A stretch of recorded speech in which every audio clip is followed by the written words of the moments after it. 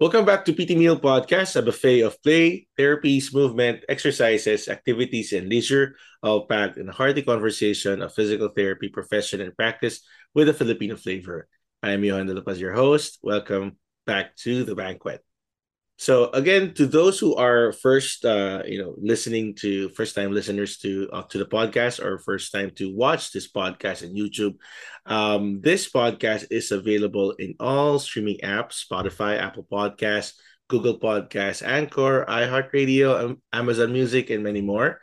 You can also watch most of the full episodes and live streams on YouTube. If you want to stay updated on fresh episodes, interview snippets, research abstracts, or educational materials, follow the podcast's social media accounts in Facebook, Instagram, LinkedIn, and Twitter. Check out as well our Etsy store. Search PT Meal Shop at etsy.com for some merch. So it's one word, PT Meal Shop. So all links and content are available in the website ptmealpodcast.com. All right. So in today's episode of our podcast, I'm thrilled to introduce our special guest, Dr. Bobby Belarmino, a distinguished physical therapist with an impressive educational background and wealth of experience in the field. As a cardiopulmonary clinical specialist, Dr. Bellarmino brings a unique perspective to his practice, particularly in the area of ICU rehabilitation, reducing hospital readmissions in cardiovascular and pulmonary population, and improving frailty in elderly populations through rehabilitation interventions. So without further ado, let's welcome Dr. Bobby Bellarmino to our podcast and dive into an enlightening conversation about the ICU and cardiopulmonary PT specialization. Hi there, Bobby. Welcome to the podcast. Hello. Thank you for having me, Johan. I really appreciate you for inviting me into your wonderful, exciting podcast. Yeah, I'm glad to have you here. And at last, we're doing this. We met in person to CSM, and then we discussed about this. And I really think that there's our listeners and our colleagues would really find the value in learning more about the specialization and your work in ICU rehabilitation. But before we start, could you give us a background on how you started in physical therapy and what led you to your current role now? Yes, let me talk about my educations. I have my entry level bachelor's of physical therapy at Virgen Milagrosa University Foundation, that's in San Carlos, Pangasinan, Philippines. And then I continue my postgraduate, finishing my master's of arts in applied physiology at Teachers College, Columbia University in New York. And then continue on to my doctor of PT, doctor of physical therapy at Mass General Hospital, Institute of Health Professions in Boston University. And then I decided, you know what, I want to study more. I wanted to learn more about research. So I went for my PhD in physical therapy at Texas Women's University at Houston campus. And currently I serve as the assistant professor at the Department of Physical Therapy at UT Health San Antonio in San Antonio, Texas. To answer how I started, back when after my high school, I didn't know what I wanted to do in life. One day I was sitting in our living room after graduation. My father and my mother told me, do this, do that. But there was a big push to be a nurse. And I said, you know what? I really don't want to be a nurse. Everybody in the family is a nurse. I don't want to be another nurse. I knew then nursing is not good. Nursing is a wonderful profession, but I feel like it's not for me. So one day my aunt told me, what are you doing? I said, nothing, maybe I should do something.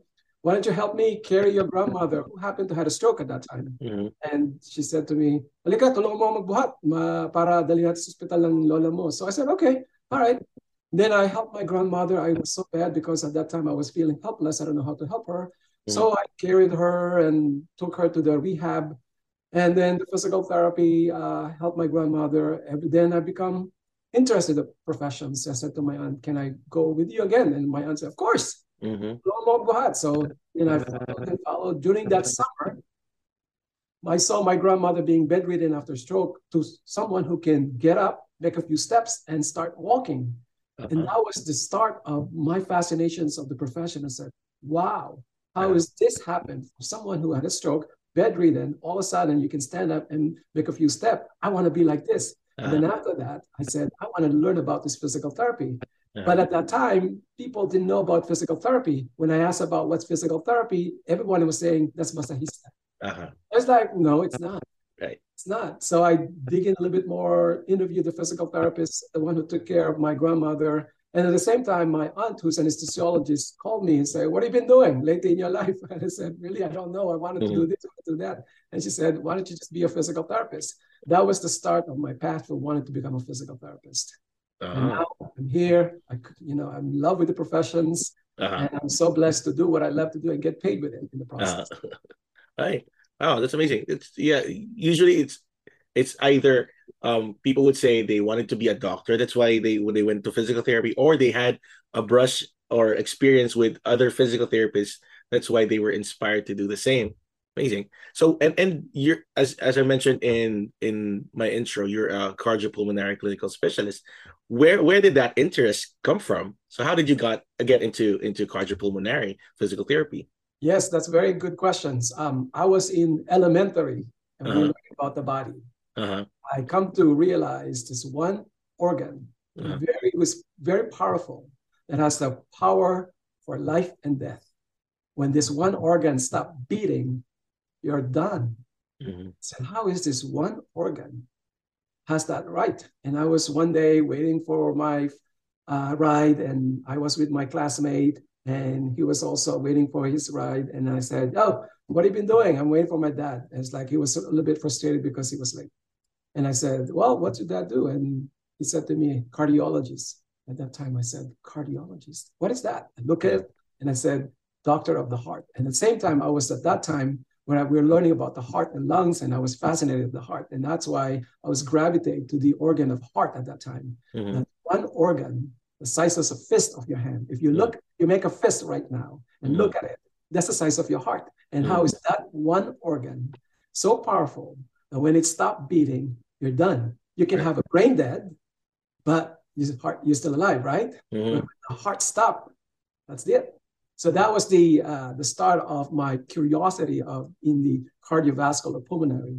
And then throughout my career, I always interested about cardiovascular and pulmonary, but I was told early on, don't pigeonhole myself by just focusing on one area. Right. So after graduating, I went to different specialty, neuro, wound care, other ortho, but I always come back to my love, my passion, which is cardiovascular pulmonary. So after many years of working in different areas and kind of picked up along the way experiences working in different diagnoses, I found myself going back to my true passion, which is the heart and lungs. And then I decided, you know what, I'm going to specialize that. At the same time, the APTA at that time is really gearing up specializations. I've seen my coworkers successfully become cardiovascular and pulmonary specialists. And at the same time, I was lucky enough to work I was a traveling physical therapist at Florida at that time. And I transitioned to working to nursing home.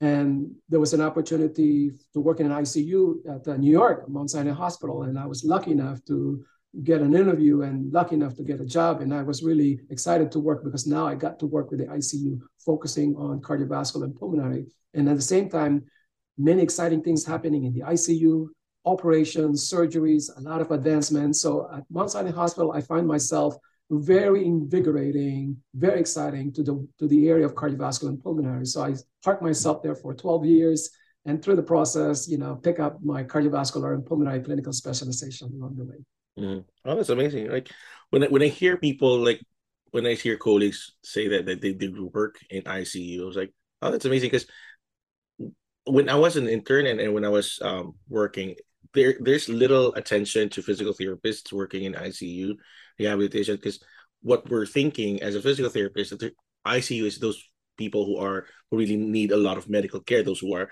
attaching a lot of machines and tubes, and what the heck are we gonna do in ICU as a physical therapist? So in your vast experience in ICU, what do you think is the essential role of PTs in that setting, in that area?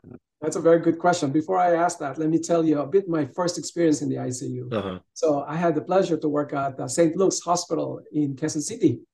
And that time, there were some rotations. And since I like cardiopulmonary, my supervisor said, why don't you go to ICU? At that time at St. Luke's, the ICU is cardiac care unit. So I remember first patient in the ICU, I was so scared, intimidated with all lines, tubes, and drains and all those bells and whistles. I was Right. just doing any passive range of motions Uh-huh. and a little bit of movement. There was this noise and I was like, ooh, I'm going to kill the patient.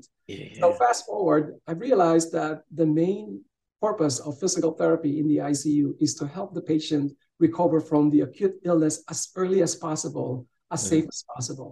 So it's very important for the physical therapy in the ICU to recognize the right time. Is the right time for patient to start moving now? So how do we do that? We look at the risk benefit. We need to first make sure that the patient is stable enough Mhm. so that they can start the healing process. Once the patient is stable enough, we can then start the physical therapy. We start mobility.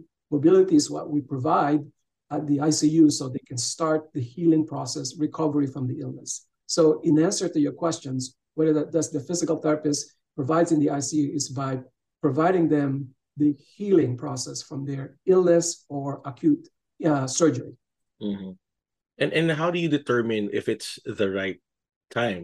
Right. Does it come from your decision or doctor's decision? That's yes. So there's depends on the setting, right? Uh-huh. I always tell my students we make our own decision because Hmm. we're independent practitioner.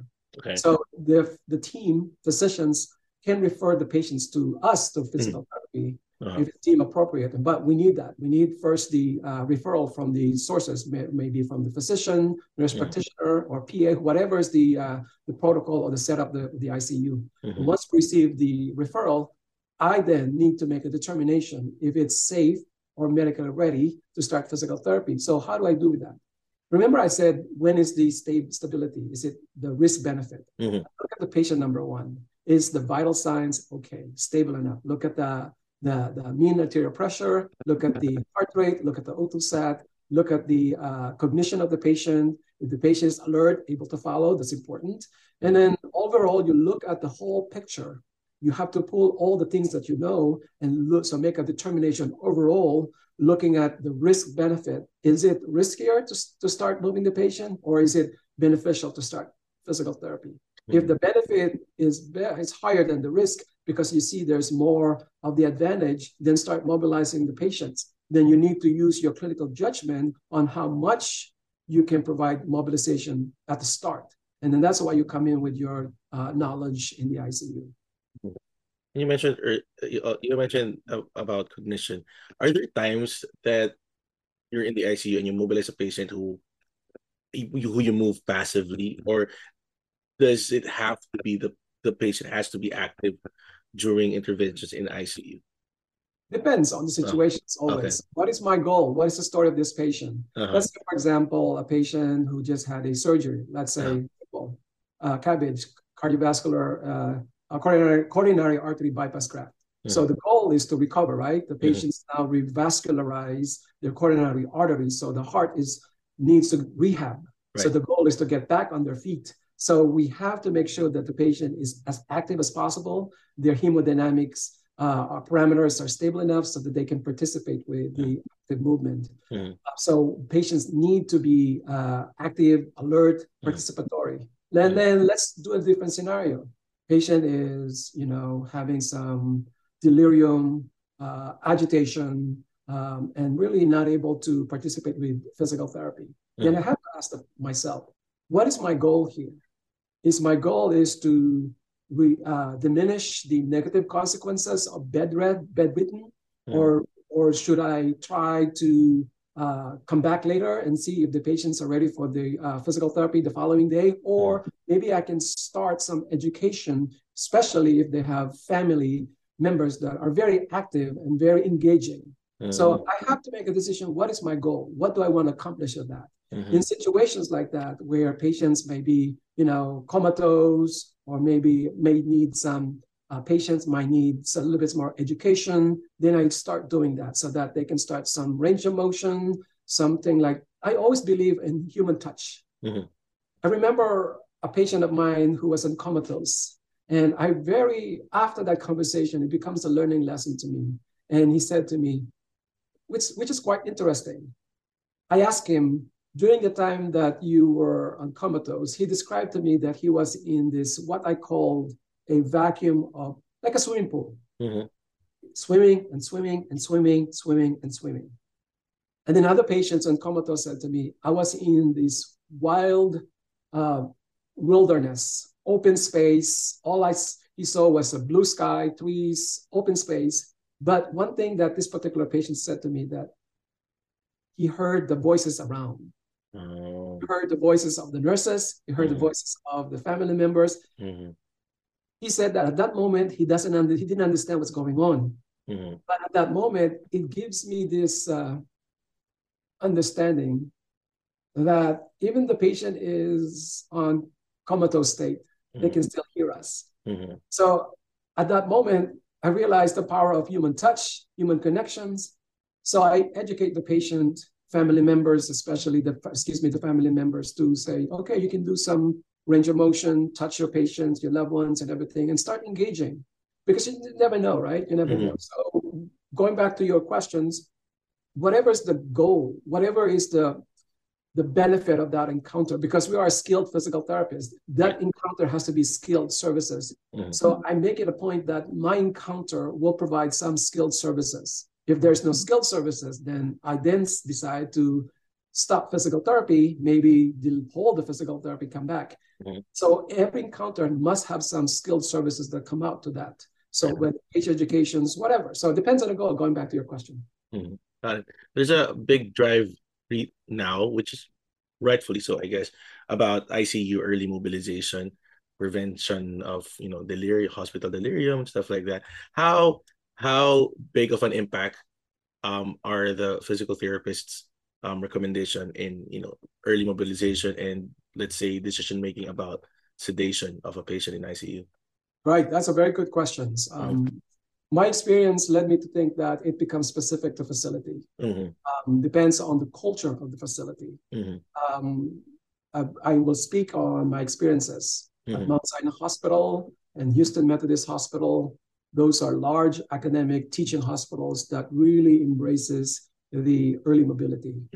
Right now, there's what we call ICU liberations, that they follow the A, B, C, D, E, F. The E is the exercise. Basically, there's team rounds every morning. The goal is to see if the patient can be less sedated, or choice of better analgesia, because of, as we know now, pain, medication become addicted. And patients in the ICU, especially the one with orally intubated, need not to be sedated. If they are, patients are participatory and they are able to not prevent any pulling of the tubes, then they can be awake. So the ICU liberation basically helps the teams to make a decision what to do best for the patients. And going back to your questions, how much contribution of physical therapy? Very good, because we then participates on, do we start mobility? Do we start early physical therapy? In that role, we are part of the process in making a decision. I'm hoping that all hospitals will follow that, or any other procedures they may have, because I do believe that not all patients in the ICU, especially when they are orally intubated, needs to be sedated. There's a situation that patient needs to be sedated for safety. I understand that, but it's not like all the time. Just because they're orally intubated, just because they are in the ICU, they need to be sedated. Tons of research says that's counterproductive. But one research also, I must remind, which is very powerful. I don't remember the exact title of that article, but they were saying that when they look back, retrospective of early mobility, because there's a big push, early mobility, early mobility, early mobility. They did a retrospective study and they look at being aggressive in early mobility versus just enough. They found that those institutions who practice aggressive early mobility have more problems. Adverse effect. And when they see the benefit of that, there's no much of a significant difference at all.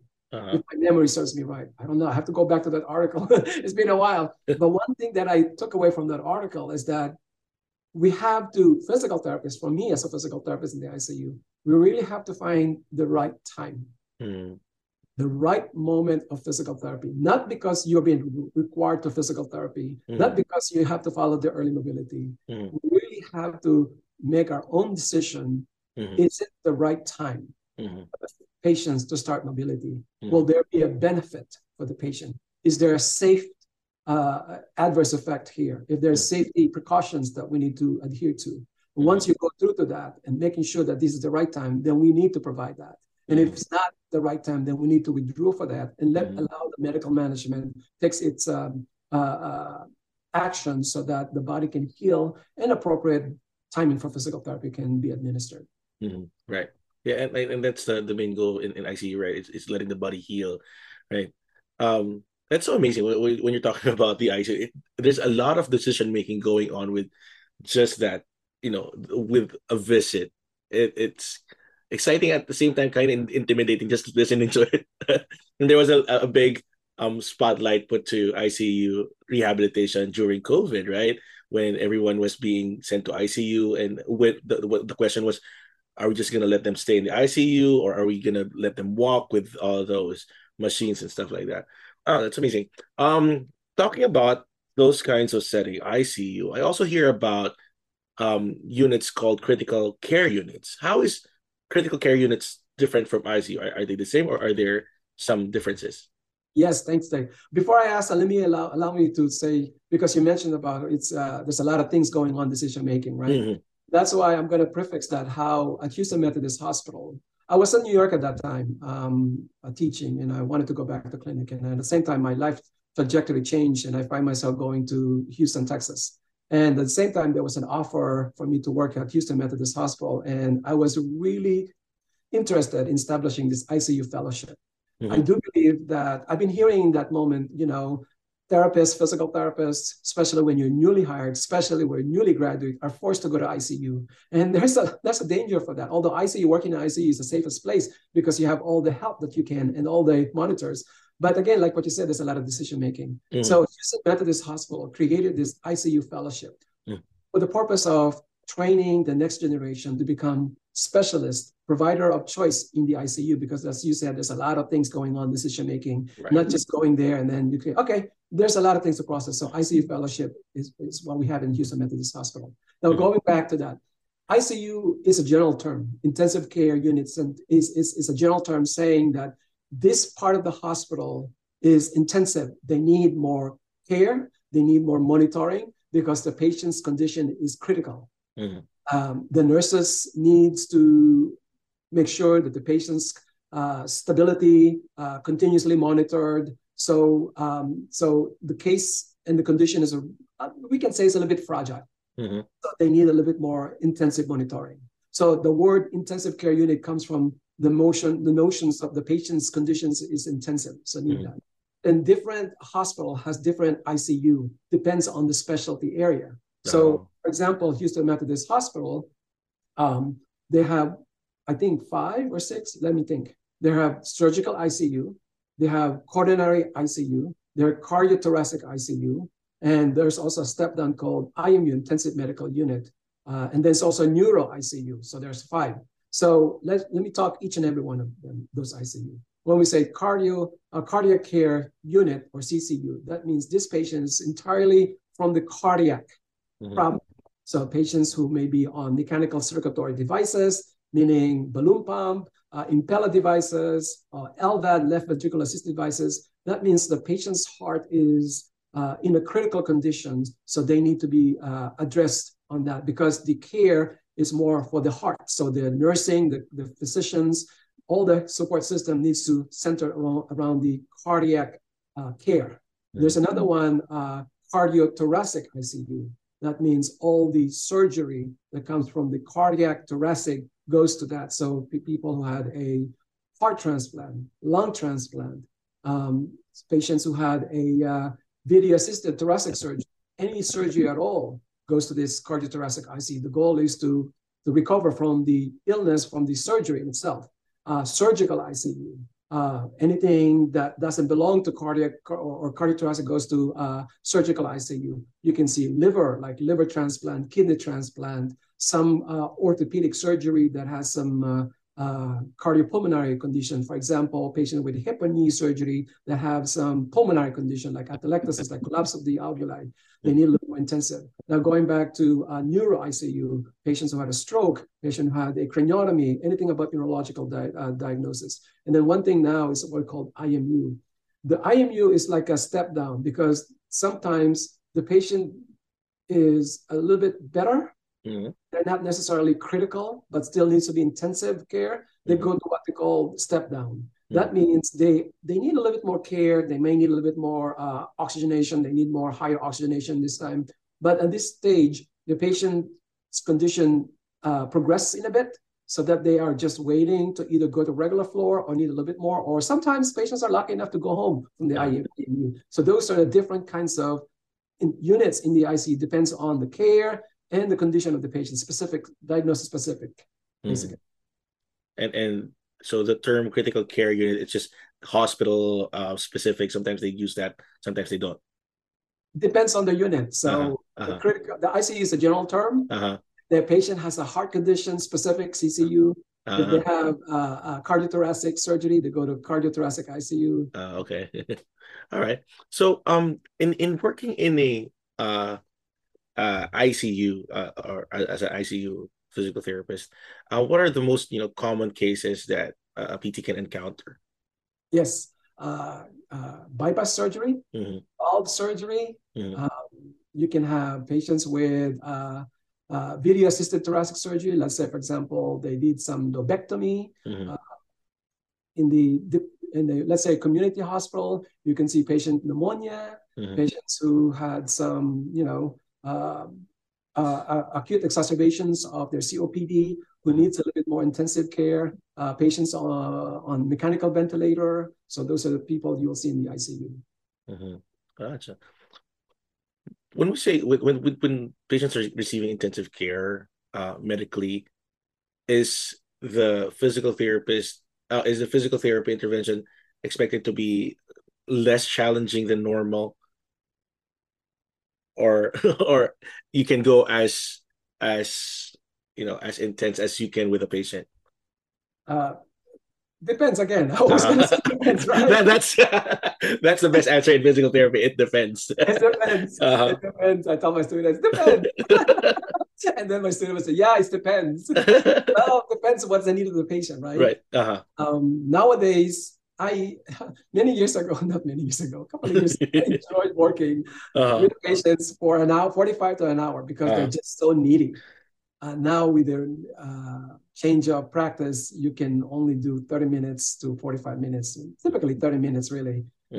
So you have to prioritize what you can do on that time frame, because you have this X amount of patients you need to see. Right. So in as much as I wish I could spend more than 30 minutes with my patient, the practice change. So I do prioritize what's the most important right now. And one of the things that I look at is always the breathing, because one of the things I realize is that they have a lot of gunk secretions, and sometimes those are the things that I find in my practice not being addressed to. Respiratory therapy can definitely address that. They have all the gadgets that they can do that, but there's so much they can do. Most important is how is the patient. You can teach the patient if the patients are awake enough. How can you make the patient independent enough to learn how to take care of their own airway clearance technique? So I spend a little more time for those patients who need that education so that they can learn how to get rid of the secretions. I've always believed that once you provided that tool to the patients, when they can be independent and able to get rid of the secretions, that's a big plus, big benefit for the patients, because then you arm the patients a tool that they can do by themselves. Right. So you're empowering them with that simple education. The reason I asked that question earlier is I just remember I had an experience in the Philippines going to an ICU, and the only thing that we did back then, it took two of us, but the only thing that we did was passive range of motion. I was like, oh, so this is the only thing that physical therapists do in ICU, passive range of motion.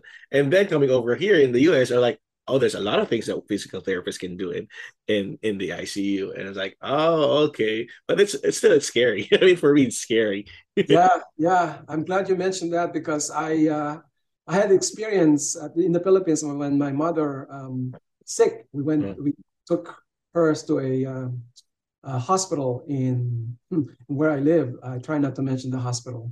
And they claim to be world-renowned advanced hospital. They do in their own way. So my mother was in the ICU, and I talked to this physiatrist, rehab doctor, and I asked for the early physical therapy in the ICU. And I was surprised that the physiatrist at that time looked at me in the eyes and said, "Well, we don't do physical therapy in the ICU." I was stunned by that request, by that statement. And I said, "This is what I do in the United States. So what do you mean you don't do physical therapy in the ICU?" And the physiatrist said to me that nobody family members are requesting. And I said, "I'm the family member. I pay for these charges. I'm requesting for the physical therapy in the ICU." Well, get upset. So I said, "Well, sorry, I'm just going to do my own physical therapy on my mother." So yeah. So I think in the Philippines, I wish there would be more of this. And I wish that if given a chance, I would love to educate what I do in the ICU so that the practice in physical therapy, especially in the ICU, will advance. Using on my one incident and my own experience, it led me to believe that the practice of ICU in the Philippines needs a lot more help to advance it. And if given a chance, I would love to give that, because there's so many things that we are doing here. And I find it thinking, why not? Why is the Filipino patients, they deserve this kind of treatment as well that we're doing. We know this, what to do. We know the know-how. We have the specialty. It's a matter of political will. It's a matter of those willing to be open and for advancement. Again, it's about the patients' welfare. It's not about the physicians. At that moment, I find these physicians very close. And I didn't argue because, we have the saying in the Philippines, it's still in the culture, I'm the doctor, I know everything. Yeah, we respect that. We really acknowledge that. But let's make a team collaborations, because if it's a team collaborations, patients win, the institutions win, everybody wins. Right. I agree. At the same time, there's a lot of opening that door up can open up a lot of doors for physical therapists as well, not just like working in outpatient or to the inpatient outpatient systems of hospitals. PTs can work in ICUs, PTs can work in the emergency department. I mean, there's a lot of things that would open up a lot of opportunities for PTs as well. Absolutely. And I think Filipino patient deserves that. That's true. We send nurses, therapists, good people to the United States or other countries. They benefited us. We learn. We then can share those expertise and knowledge to their motherland, so that ultimately Filipino patients can benefit as well. Exactly. Right. So working in an ICU, it's a team collaboration, right? What are the challenges a physical therapist can encounter in working in such setting with very acute illnesses, a high requirement to collaborate? What challenges can a PT expect in working in that setting? Based on my experience, it's the culture. There's a culture war. It's sad that not all hospital embraces the early mobility or physical therapy aspect in the ICU. I find it that it may be just because of the support staff, or maybe the knowledge of the people who make decisions. They don't see it as beneficial. So I'll put it together as a culture change. The decision makers need to really embrace the paradigm shift for early mobility, early collaboration team approach, so that they can see the benefits, the advantage of team approach in the ICU, and also the early mobility. Unfortunately, in as much as we are having success in other hospitals, not all have that. And I had I have to be very careful here. I had a very interesting conversation to some of the management. I was in this setting, and I happened to talk to some of the decision makers, and I was challenging them in their mindset of why the early mobility, why is it the practice of physical therapy, occupational therapy? No, let me back up. Why is the early mobility mainframe is not being adapted? Meaning to say, patients in the or who's orally intubated can be walked by physical therapy, by respiratory therapy. We can work on that. Why is this not happening? And I find myself frustrated and at the same time pushing it because I want to create some. I felt some resistance, so I push it. So I use my position in the academia as an assistant professor, as a clinical specialist with this kind of specialty, and experience to push that forward. Because I am speaking in behalf of what I believe will be beneficial to the practice. Right. And I kind of challenged that. And at the end, I felt like we have an understanding, and they have some admissions that we don't practice it yet because we don't have the right people to practice it. And I said to this person, if that's the case, there's many people here that have all the specialty and know-how. You can do it. They can get training from with the use of technology right now, Zoom, webinars. It's no longer a limitation to provide the necessary training. If the institutions really are committed to that, they can invite some expert to come into their hospital and provide a day in services, and everybody can benefit it. It's also a win-win situations because it afforded the staff some continuing education. It afforded the staff some form of feeling they're getting something from the institutions. They're feeling you empower them of this knowledge. And also at the same time, you make sure the institution is providing them the best practice because of inviting that institution. So I don't know what happened. And I do hope that I was coming from a good place. That's why I was pushing it, because I wanted to, I've learned this conversation to someone. Sometimes you need to create disruption so that the comfort can be, can be challenged.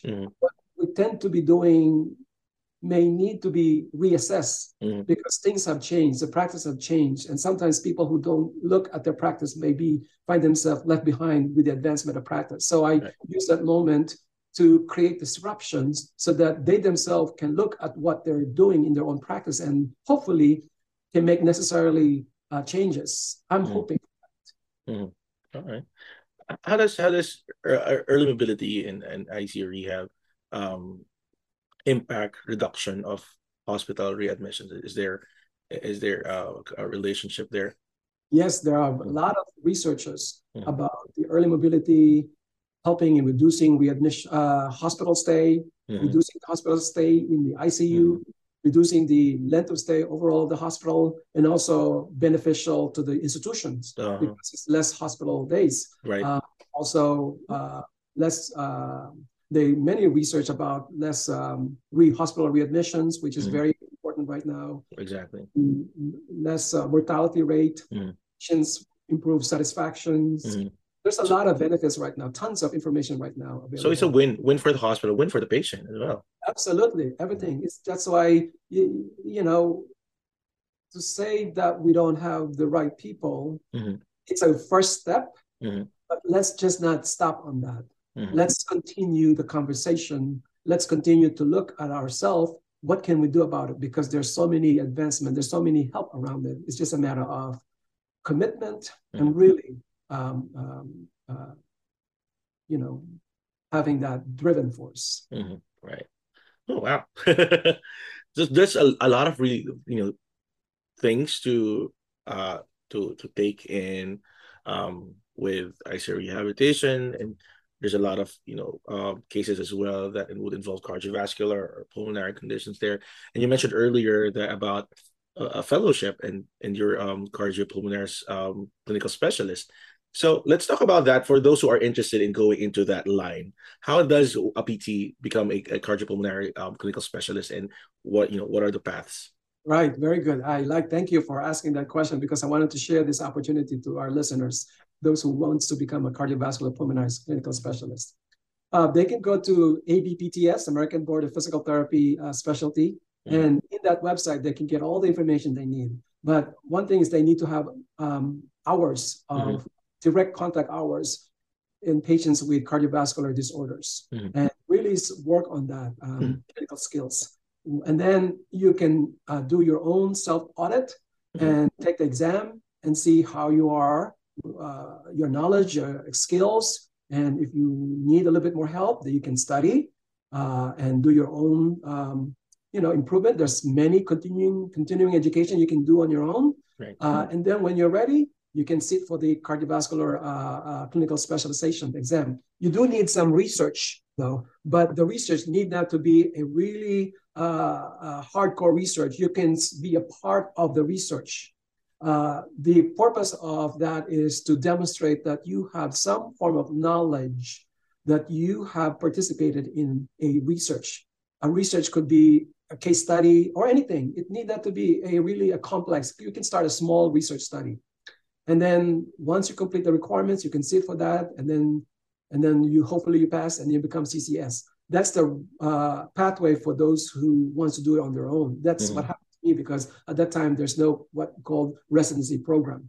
Right now, the newly graduates or younger clinician can go to this residency program, and there's tons of residency program nowadays in United States. Depending on your areas, you can go to to ABPTS, and in that website you can look at many programs per state and see if you want to enroll in that.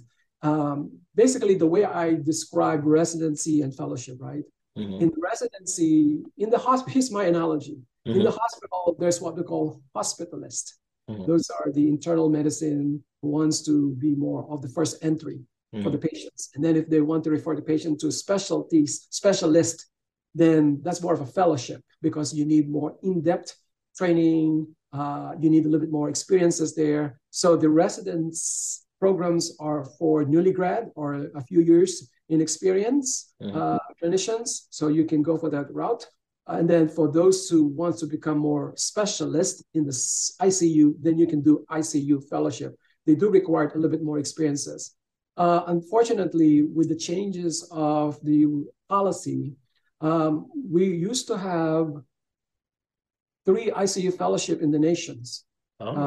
Yes, unfortunately, with the change of policy, it becomes only 1. First was Johns Hopkins University and University of Chicago Medical Center and Houston Methodist Hospital. Those are the 3 institutions that have the ICU fellowship at that time. Because of the changes, I believe the Johns Hopkins and the University of Chicago's ICU fellowship are no longer active. So there's one now in existence with the Houston Methodist Hospital. Unfortunately, they're having a hard time getting some applicants, because the regulations now is that the applicants needs to be a clinical specialist first or a graduate residency program. So that policy significantly affected the pool of applicants for our ICU fellowships. Yeah, so the last time I spoke to my friend who is a coordinator of the ICU fellowship, I think they're getting 1 applicant. I don't know the specific about it, but I'm hoping that the applicant goes through, so at least they have 1 applicant, because I'm sad if they don't, because we created a really, really good program. And I'm very, very proud of it, because from the inceptions and to the development improvement that we did, we created a program that is really good. I'm proud of it. And so much that how many of our graduates, 1, 2, 3, I think 3 became a cardiovascular and pulmonary physical therapy specialist, I think. I think, and 1 is sitting for cardiovascular pulmonary this year, and hopefully she will be passed. And I believe she will pass because she's bright. And we really prepared graduates of that ICU fellowship program become successful in sitting for the cardiovascular pulmonary specialty examination and became a practitioner of choice in the ICU.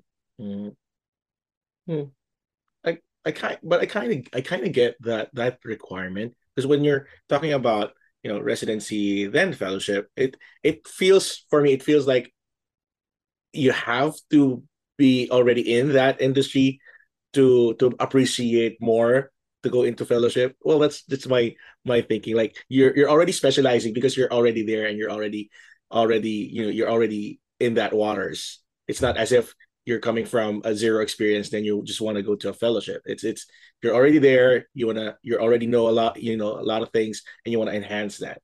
Right, Uh, right. You said the keyword enhances. uh-huh. It will be a disservice, Mm, and the individual will feel dissatisfied with the experience of the training if they just come in with less experience, because it's going to be in depth, mm-hmm.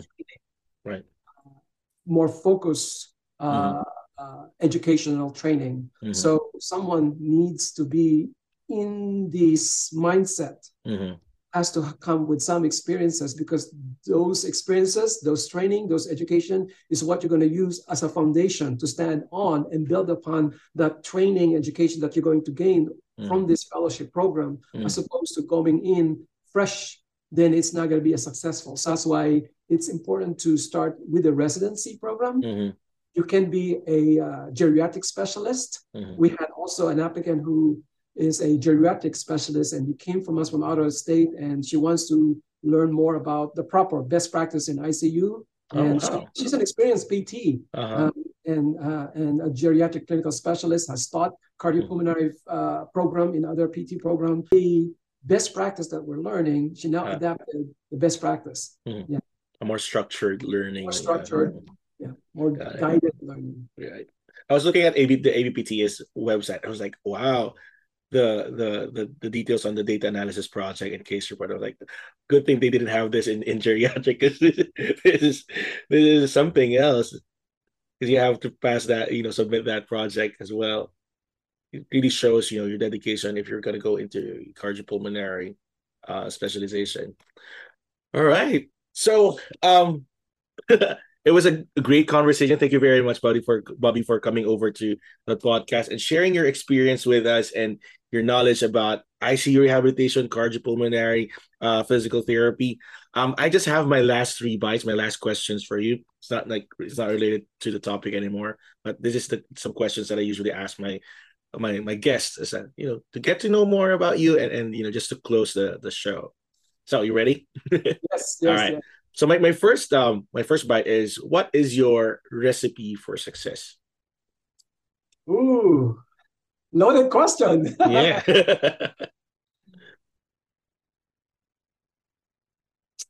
If I can use it for two words, I think: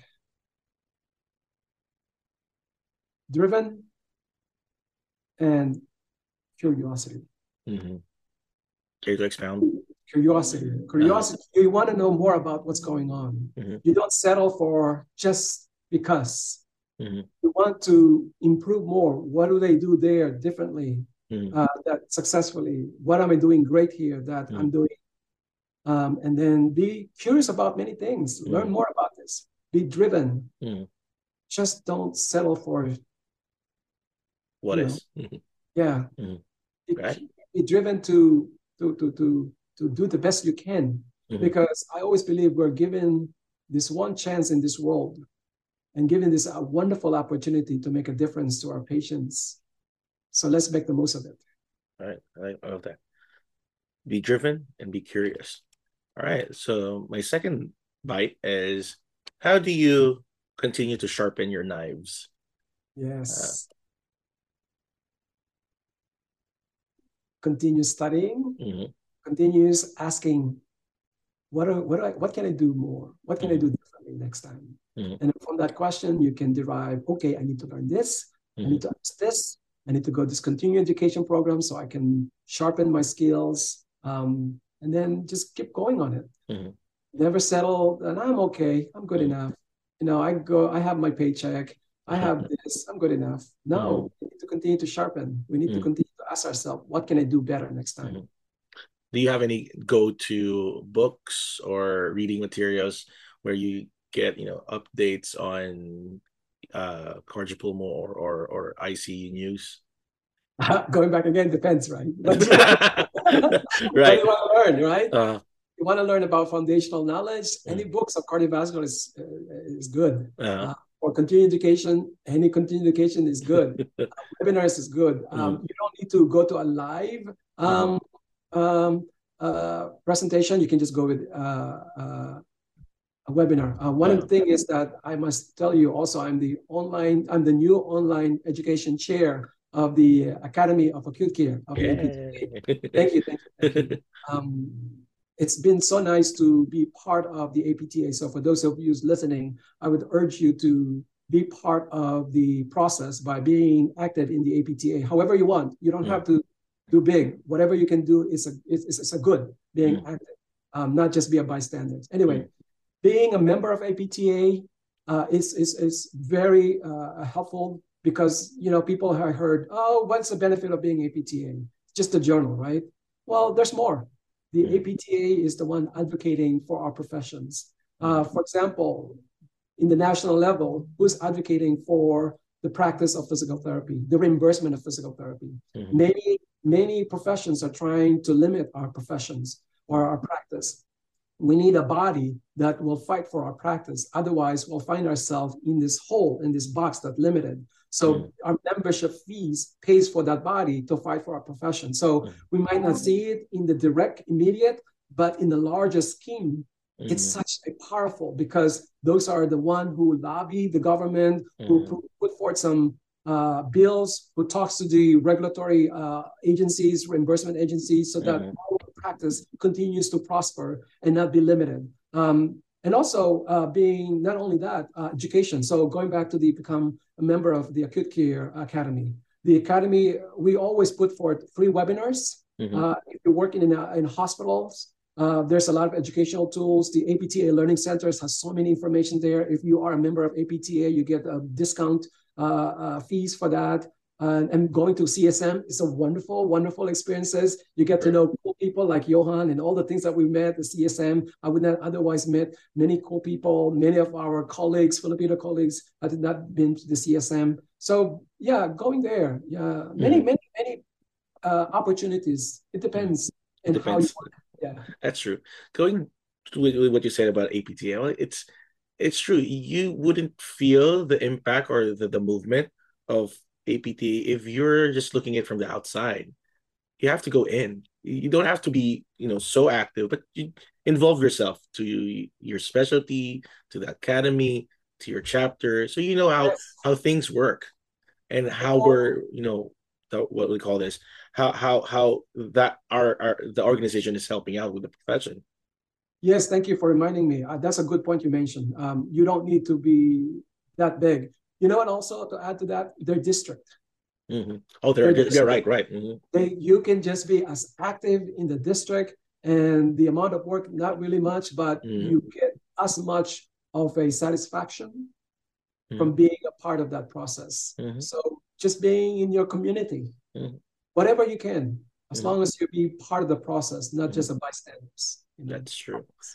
I've been trying to be active in the California Physical Therapy Association, and I've been attending meetings. So although they do a lot of things, so kind of being overwhelmed. But I'm gonna attend a meeting this coming Wednesday in Sacramento, and I was like, oh shoot, it's really, they're doing something. I mean, if you're not part of it, you wouldn't know how much effort and a time that they put out. Yeah, just wanted to put it out there that there's if you're just looking out from outside, it's easy to criticize. If you're not part of something, it's easy to criticize. But if you're involve yourself there, you listen, you attend, then you can't say stuff like that, or you won't be able to say something like that. Right. All right. So my district participation is very helpful too. True. All right. My last bite is what are three ingredients that you carry with you every day that you think are essential? It can be a motto, a value, a trait, a quote, a Bible verse. So, in short, what are the three things that make up Bobby Belarmino? Again, loaded question. I always thank God for the opportunity that's given to me. And as long as I will try to maximize the tools, the training that God afforded me so that I can serve, the people. So yeah, I always strive to do the best I can each day, so that when I lay my head at night, I know I did the best I could for that particular day and given the opportunity. Mm-hmm. That's it. All right, good. So thanking God for the opportunity and doing the best that you can Yeah, for those serve the best you opportunities. can. Right. Serve All the best you right. So again, thank you very much for sitting down with us, taking time to share with us your experiences in the ICU rehab and your love of cardiopulmo.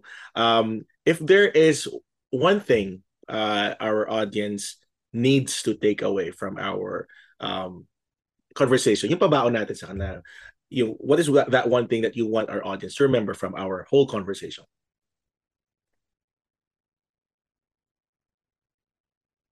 Our patients depends on our help.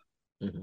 They are in a situations that they really need to recover Mm-hmm. from their illness or acute events. Physical therapy is not something that you physical therapy services should not be taken for granted, but make sure that every encounter that we provide to our patient is the best that we can, so that our patient, when we leave the patient, we leave the patients better than we first find them, so that we know we provided the best care for our patients. I love that. All right. Again, thank you very much, Bobby, for being here, coming over to the podcast. So I hope everyone has got something from our conversation. Repeat it, rewind it, try to get it really into your system, and catch us next week on another episode of PT Mail Podcast. Have a great day, everyone. Thank you.